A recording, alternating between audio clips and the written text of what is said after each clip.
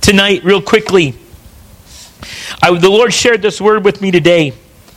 I want you to know this. Don't allow your freedom in Christ to be a stumbling block to others. 1 Corinthians 8:9 says, "Be careful, however, that you exercise your rights. Your exercising of your rights does not become a stumbling block to the weak." Galatians 5:13 says, "You, my brothers and sisters, you are called to be free, but do not use your freedom to indulge the flesh. Rather, serve one another humbly." 1 Corinthians 10:23 and 24 says, "I have the right to do anything you say, but everything is not beneficial. I have the right to do anything, but not everything is constructive. Not one should seek his own good, but the good of others." Luke chapter 17 verse 2 says, "It'd be better for them to have been thrown into the sea with a millstone tied around their neck to cause one of these little ones to stumble." And somebody shared with me this week, and I would agree with this, that when we say those little ones, we're not just talking about little kids. We're talking about those who are young in the Lord, those little lambs. Don't allow your own freedom, the things that you say, "I can do this," and maybe you're right. But don't allow that to be a stumbling block, because it would be better if a millstone was hung around your neck and you were thrown into the sea, he says. Don't allow those things that you say, "Well, it's okay for me to do this." It may be. But if it causes someone else to stumble, you better get away from it. Because I'll tell you right now, if you cause another one to stumble, he's saying it right here, you're better off. You might as well just be cast into the sea. So we get into this place where our freedom isn't, we're not just talking about, see, he's not just talking about our kids, he's talking about how we live. See, actions speak louder than words. We say, "I'm this, I'm that in Christ." The reality is what are we truly in Christ? See, words can be crowded out by our actions. You want to influence others? Don't let your freedom in Christ to dilute your words. The person you most influence, your spouse, your kids. See, so many times you have the answer. I want you to know right now, some of you guys, you have the answer for your spouse. You have the answer for what's going on. But because of the lack of witness in your own life, our actions have been dismissed by the truth. See, the person next to us, our kids, our family members, they retreat because what they hear is not what they see. They retreat because they're blinded by me. See, we were just out of town this week, and I thought to myself as we were out of town, this would be my opportunity to do whatever I want to do. This would be my opportunity. If I want to indulge my flesh, nobody would be around to watch. If I wanted to watch a movie, not an X-rated movie, but maybe just an R movie, an adult movie, something that God would be displeased with, this would be my opportunity. See, but the thing is God's watching. My spouse is watching. My family could be watching. And the very testimony that I want to bring. See, there's times I can say, I have this revelation, I have this truth. But see, my wife won't be able to hear it because what she's seen in my life, how I've been living over here.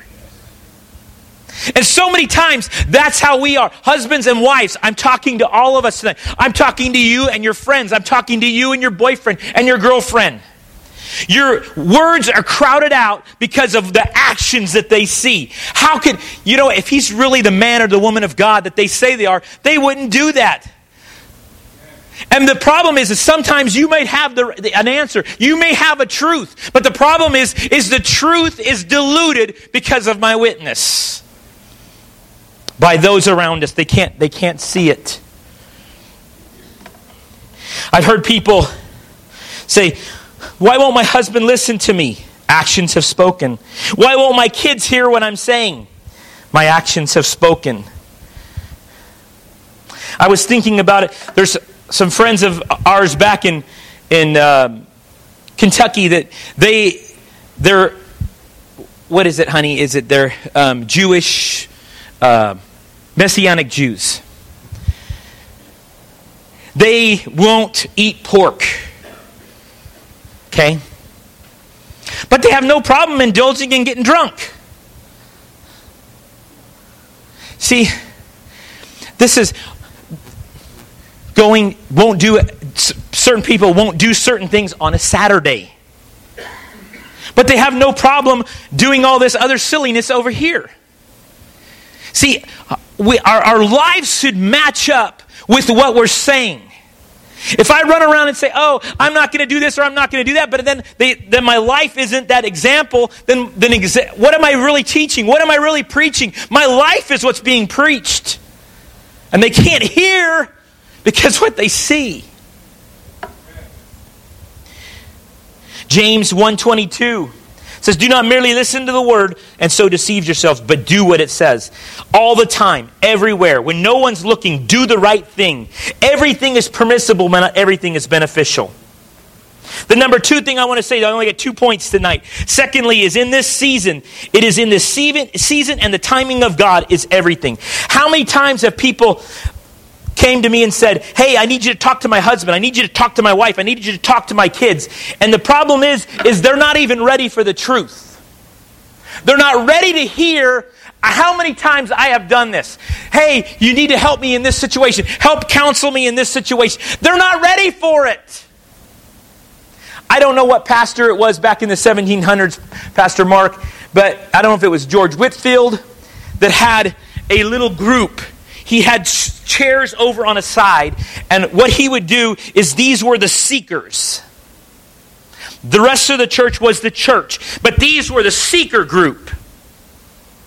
And they would come and they would just listen because he knew, I believe he's the one that said, there are so many stony ground Christians, or stony ground people, that I've reserved judgment to whether they're truly a Christian for a time and a season. One of them one time got up and said, I'm ready to accept Jesus Christ. He says, no, you know what? Go sit back down. What if we would do that today, oh, how offensive that would be. How impolite that would be. But the truth of the matter is when 80% of this country professes to know Christ, and I just read a statistic today that only 20% regularly go to church. The statistics are way off. In Acts chapter 17, verse 11, it says, now the Berean Jews were more noble than those in Thessalonica, for they received the message with great eagerness and examined the scriptures every day to see if what Paul was saying was true. The part I wanted to say is about this season and the timing of God, is that they received the message with eagerness. The word eagerness here refers to something that is already willing. They have a disposition which is pre-inclined, ready and willing to receive the Word of God. How many times we want to go out and just evangelize the world, and the problem is they're not ready yet. The timing of God is not in season yet for them. The things that are going on in our life, God has a time and a season. In fact, Jesus was subject to that. Let me look at this. Luke chapter 12, verse 12 says, for the Holy Spirit will teach you that the time, what you should say. See, he was telling you that what I'm going to do is I'm going to show you by the work of the Holy Spirit working in your life, I will show you what to say and when to say it.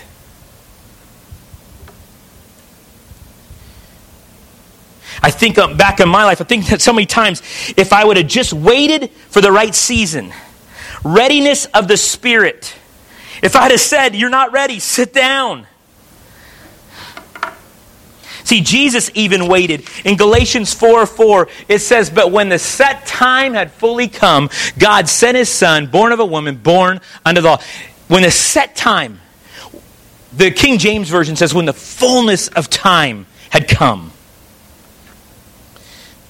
See, getting in time in with the Spirit isn't something we can do overnight. Yes, it's learned, it's taught in a certain way, but it is more also, it is caught, it is lived, it is experienced, it is abided in, and then it is confirmed. And let me say this, if you're out there alone and you're doing your own thing, you are not walking in the Spirit.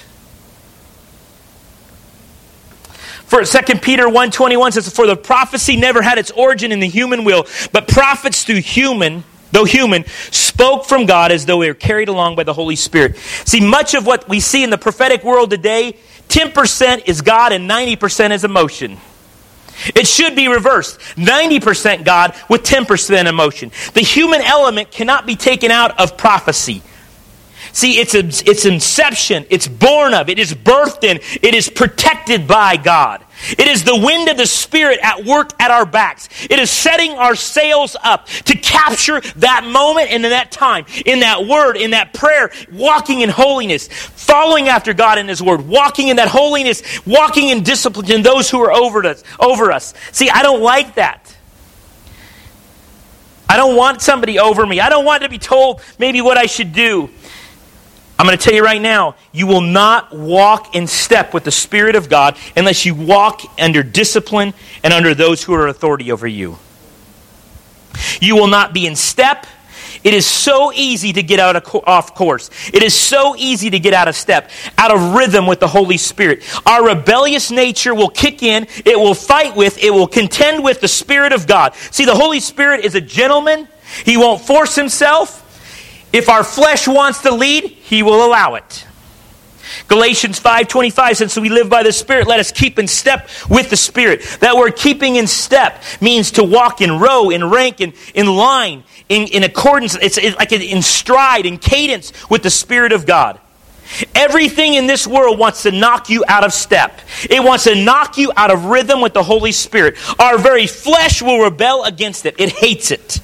1 Corinthians 9:27 says, no, but I strike a blow to my body and I make it a slave after that, so that after I preach to others, I myself will not be disqualified for the prize. I want you to know that this is not accomplished by deliverance, by waving a magic wand. It is hard work. It is effort. It is discipline. It is just like Jesus talked about in the Sermon on the Mount. He said, if your hand offends you, cut it off. If your eye offends you, cut it out. See, he didn't say, go and deliver yourself. He said, strike a blow. This word striking a blow means this. It means to strike under the eye, giving someone a black eye. I strike under the eye, to bruise, to treat severely. That's how he's saying we're supposed to put our body into submission. We're actually to molest it, annoy it, harass it until it gives in to the Spirit of God. Are you following me here for a moment? Are you seeing what I'm saying? It isn't going to just happen like magic. It is going to be this fight that battles us. I am not going to allow this to keep happening to me.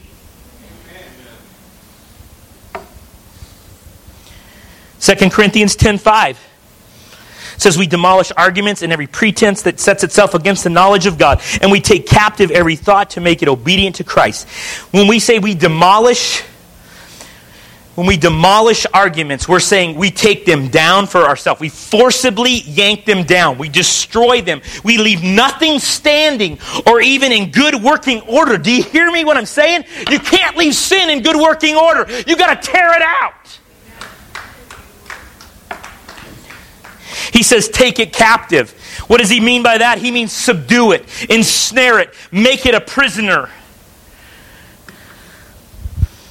Don't look to the world for your role model. Your role model is Christ. Perfection, holiness. Can we expect that today? Yes. Because see, the world is looking for something, Ron just said it, they're looking for something real, genuine, holy, set apart, vulnerable yet strong, reliable yet tempered. See, because of Jesus, we can do this. The chasm between where I want to be and where I am, He enables me to achieve. He enables me to believe. He enables me to walk further and harder and stronger and contend longer. The fire inside of me. See, God's saying, listen, if you truly want this, I am the rewarder of those who diligently seek me.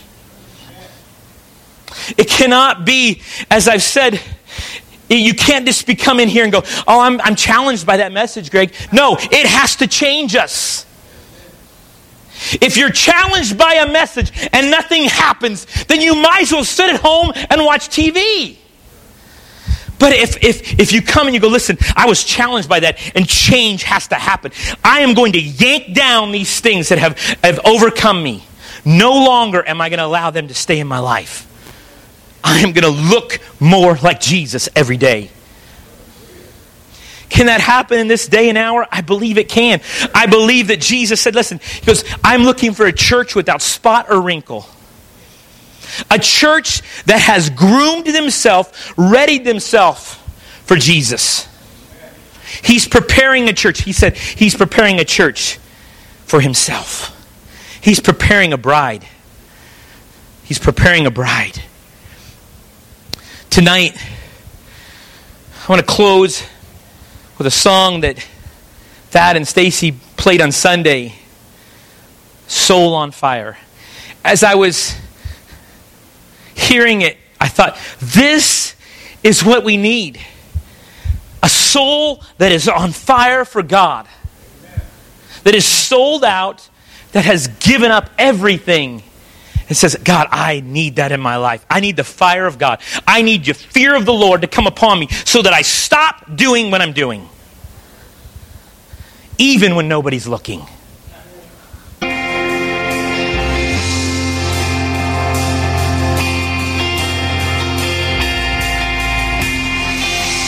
Fire, fall down, your fire, fall down on us, we pray. Fire, fall down, your fire, fall down on us, we pray. As we seek fire, fall down, fire, fall down on us, we pray. Let's lift it up.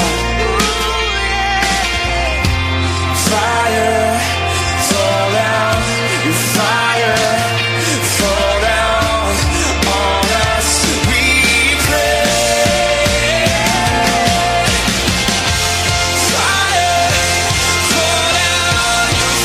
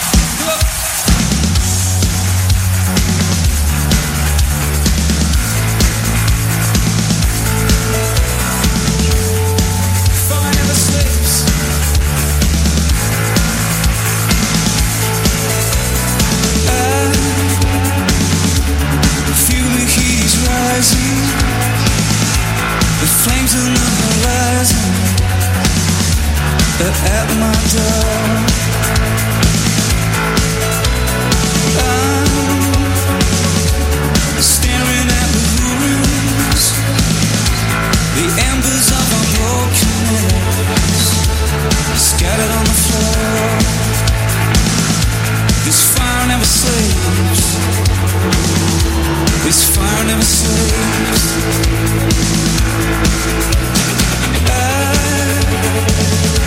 I see that hope is coming. So pull me from the ashes, ignite my soul. Please burn away the darkness, 'cause love is like a furnace where fire never sleeps. Come on!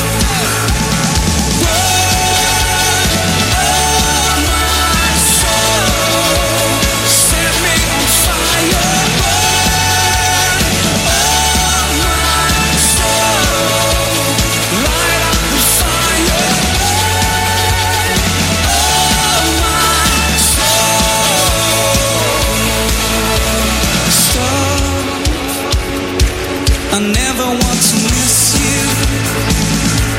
Something new is being born, and we were born for this. Lord, we know our day is coming when we look into your eyes and see fire that never sleeps. This fire never sleeps. This fire never sleeps. Do you want it? Do you want it? Come on. Burn, oh my soul, set me on fire. Oh my soul, light up the fire. Burn, oh my soul, your fire never sleeps. Your fire never sleeps. Purify my heart.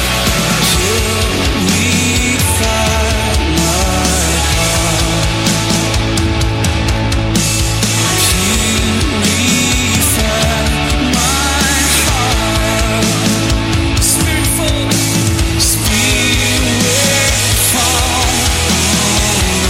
us. Spirit fall on us.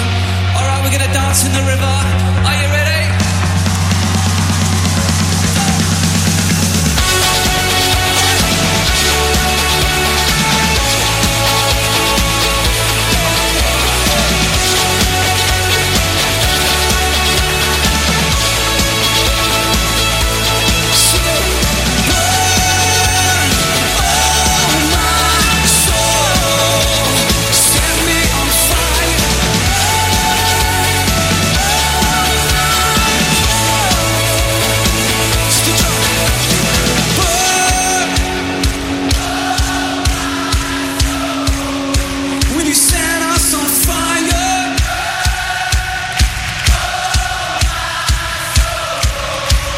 Light up the fire, burn, oh my soul.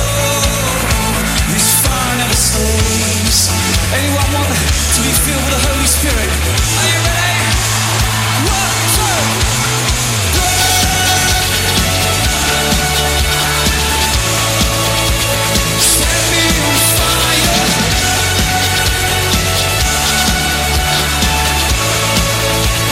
Light up the fire, burn, oh my soul. This fire never sleeps.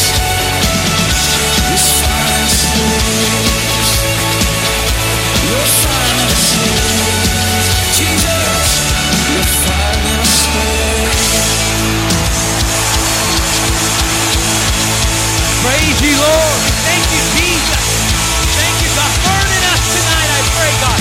Oh, Lord, let us not walk in this place and leave the same. God, let us be transformed. Lord, we thank you for it in your name. Amen.